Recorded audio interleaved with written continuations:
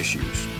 I'm Mike Fisher, your trusted and trusted reporter. This is not the Fishbowl. This is not the Star. We are live in Las Vegas, and I'm going to walk you through three items that unfolded for us last night here with the help of the Dallas Cowboys, who kind of took over the show. Yes, this is 49ers Chiefs week, of course, but I told you at the beginning of the week when I saw some people suggesting, yeah, the league really wants the Cowboys to not break any news this week.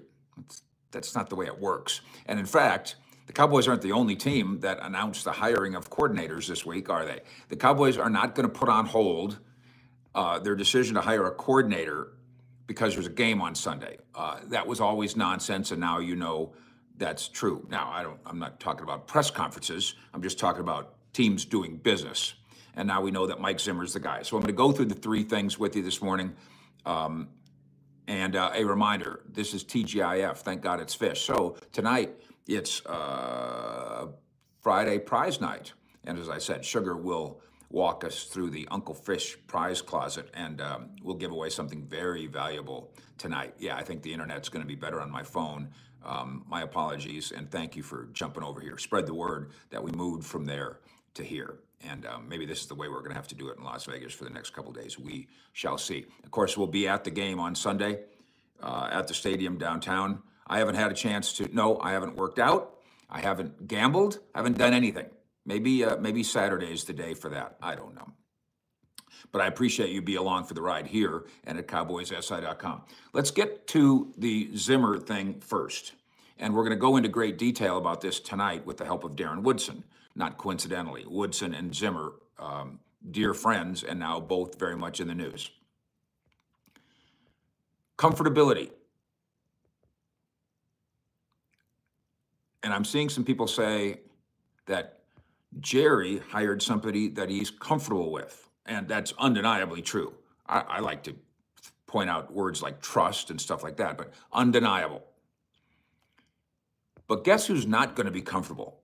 Because who cares if the owner's comfortable? He's going to be anyway, right? Disruptive. How's Jerry going to get disrupted? And why would he? How's Jerry going to get uncomfortable? And why would he? He's not going to fire himself. He's not selling the team. The Joneses aren't selling the franchise, ever. So why don't we quit worrying about things that aren't reality? Jerry, we need Jerry to be uncomfortable. We need Jerry to be accountable. We need Jerry to be on the hot seat. That's nonsense. Can't happen. How about the players' uncomfortability? And I give you a Mike Zimmer number. And if you've been around a little bit, you might need a reminder of this. The Mike Zimmer defenses in Dallas, when he was the coordinator, especially over about a 4-year span, were really good. And as I've said here, 4-3, then Bill Parcells comes in here, it's 3-4, didn't make any difference. Mike Zimmer defenses in Dallas played at a statistically high level. And as we pointed out before, they've also had some success over the years in Minnesota, especially against the Shanahan tree offense. So when you do a little homework, just forget who's friends with who for a moment, even though that was obviously pivotal here. Dig into Mike Zimmer's numbers in Minnesota against the Shanahan tree and in Dallas when he was the defensive coordinator. And he put up some top 5 defensive efforts here. He did it, obviously, as has been pointed out by everybody now, because everybody's seen the 15-second sideline of him grumbling and grousing and swearing. He certainly is a no-nonsense boss. He is not your buddy. And again, much more on this tonight. Mike Zimmer, by the numbers, it's more than just he's Jerry's or friend of the Joneses, although he is. He's more than just a made man, as I like to put it, because we've been watching Sopranos in my house. We've been binging on Sopranos, so now I like to talk like that. He's more than that. The numbers say that he produces. Item 2, ding.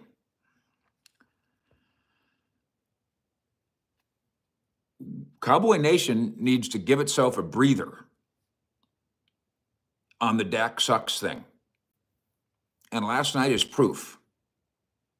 As I've said over and over and over again, I've said it to a lot of people here, and they're not arguing with me when I say I just can't think of many players in the history of the NFL who have been more of a lightning rod for arguments. Way over here on the spectrum and way over there on the spectrum. Gregory Harvey, thanks for jumping into the Uncle Fish Premium Club. There's plenty of players where they go, yeah, he's pretty good. Yeah, he's all right. But there's not very many players that are argued about as he sucks and they should get rid of him, he'll never win, or he's an MVP finalist. I don't see too many of them. Dak Prescott finished second last night in MVP voting.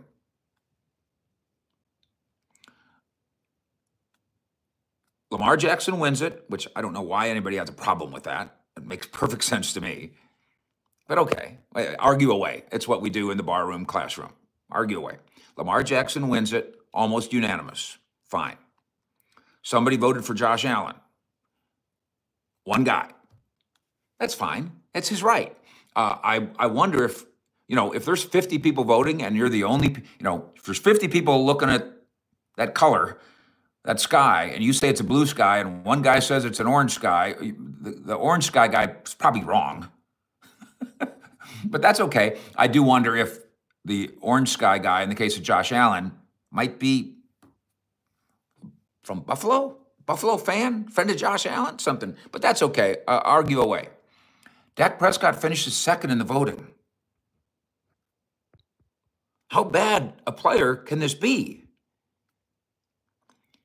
He ends up this much better in the voting than Christian McCaffrey. Roy Zeus, I guess it wasn't the right time to ask Parsons where he was in the Green Bay game. Yeah, I appreciate that 99% of you thought our one-on-one with Micah Parsons, which, by the way, nobody else has done all week, one-on-one with Micah Parsons, where he's not moving from table to table to table and pitching something. It's the only one you're going to get. So I hope it was good enough for you, because it's the only one you're going to get. Damar Hamlin one-on-one as well, and probably the same thing too.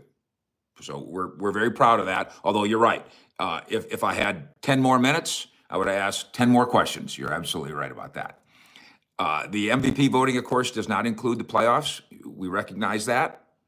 And what Dak Prescott and the Cowboys have done in the playoffs during his time, not good enough. David Means, that is on my list for tonight.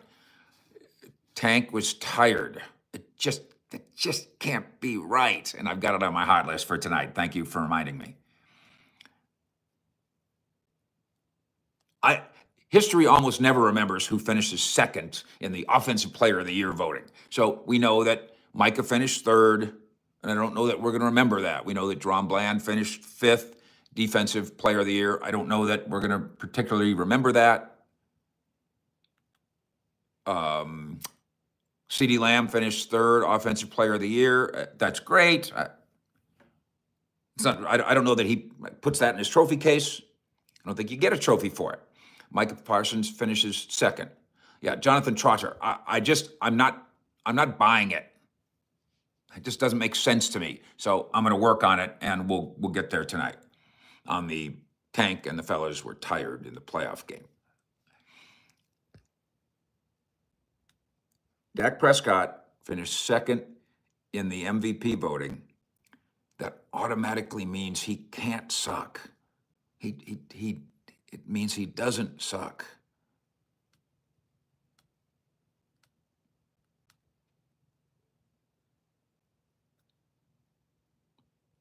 And we ought to let it go for a minute. Let's give it a break. Let's give Dak sucks a break. There's evidence that says that the Dak sucks advocates are wrong. The evidence just came in. Not that just because 50 guys said the sky was orange, it doesn't automatically mean the sky's orange. He outpolled Christian McCaffrey in the MVP voting. Not to mention, obviously, the collection of the other four candidates, he outpolled Josh Allen. He outpolled Brock Purdy. And he outpolled 1,500 other guys. Let's give it a rest.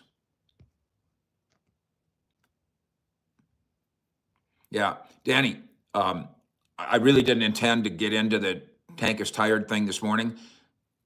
I'm dying to find him, to give him a chance to fix that.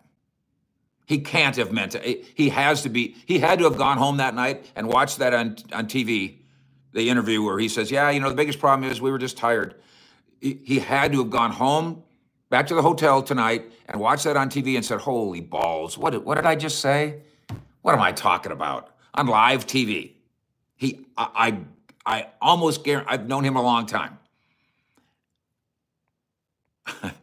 I almost guarantee you he wishes that he could have a do-over. Almost guarantee you. So before you get too upset about it, let me dig in a little bit. And finally, this morning,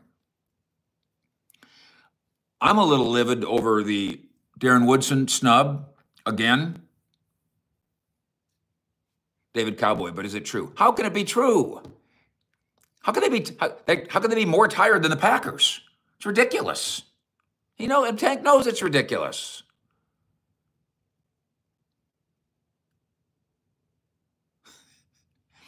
He knows it's ridiculous. Ms. Cowboy, was Dak the runner-up in MVP? He was indeed. You can go read all about it at cowboyssi.com.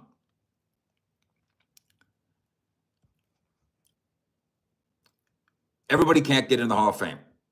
I've said for years that the process is too exclusive.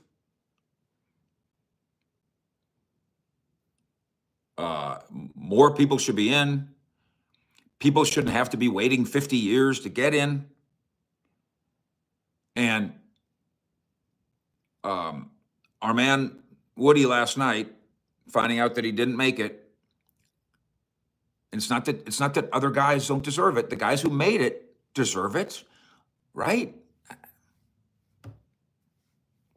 Sure, I'm not against any of those guys.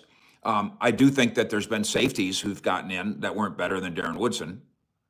I'm not against Rodney Harrison, but I'm glad in a way, for lack of a better phrase, I'm glad that he didn't get in. He went better than Darren Woodson. I recognize that the Chargers this morning are going, Antonio Gates isn't a Hall of Famer? That's outrageous, and it is. Here's the sad part about the system. Danny Savage, Mongo having to wait 35 years is a disgrace. Although there's other people that would say, is he a Hall of Famer? So every city and every fan base and every team has these arguments. I've gone through the safeties. Waters was not better than Darren Woodson. Lynch was not better than Darren Woodson. On and on and on and on and on. And I believe that. I do, at the same time, recognize my bias. I don't deny that at all. I do think my bias, in part, is not only born of the fact that I covered the Cowboys and covered him for all those years, those 3 Super Bowls. It's also because he continues to be one of the classiest ambassadors for the league and the Cowboys and the city that there's ever been. And that matters to me. Here's the sad part. I'm going to dig up a quote for you from Woody last night. And you can tell that at this point, he's not mad. Last year when we were talking to him, he said, I burn hot. And he didn't mean he was mad at that. That's not what he meant. He just means he's a guy who gets up in the morning and goes. He's been that way his whole life, and he's that way in business now. And so when it comes to getting in the Pro Football Hall of Fame, he burns hot.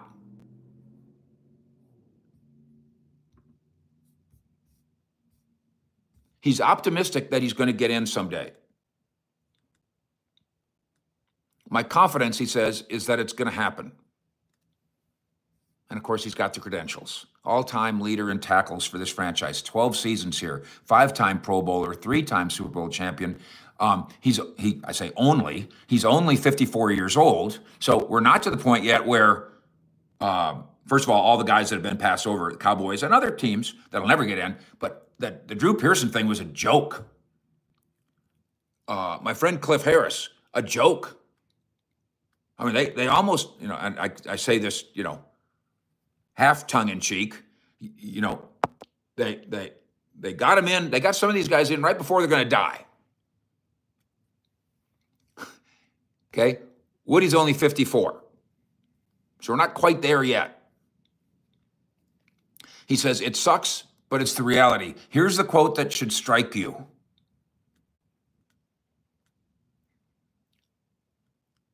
The work is out there. I can't go back and replay the games. I can't do anything to convince anybody. The work is out there.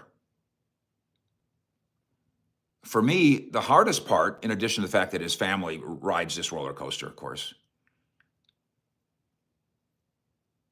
for me, the hardest part is that I put this work out there a long time ago. It's been 20 years. He retired 20 years ago.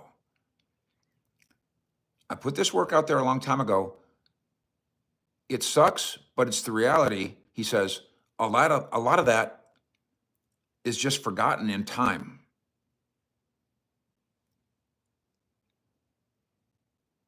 Think about that.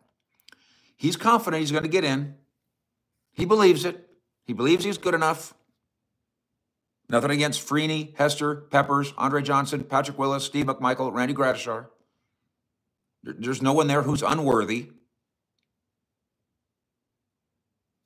He said, I'm a firm believer that I'm deserving of it, and I still believe one day it's going to happen. But he also says, and I think this is the sad part, a lot of what I accomplished is forgotten in time.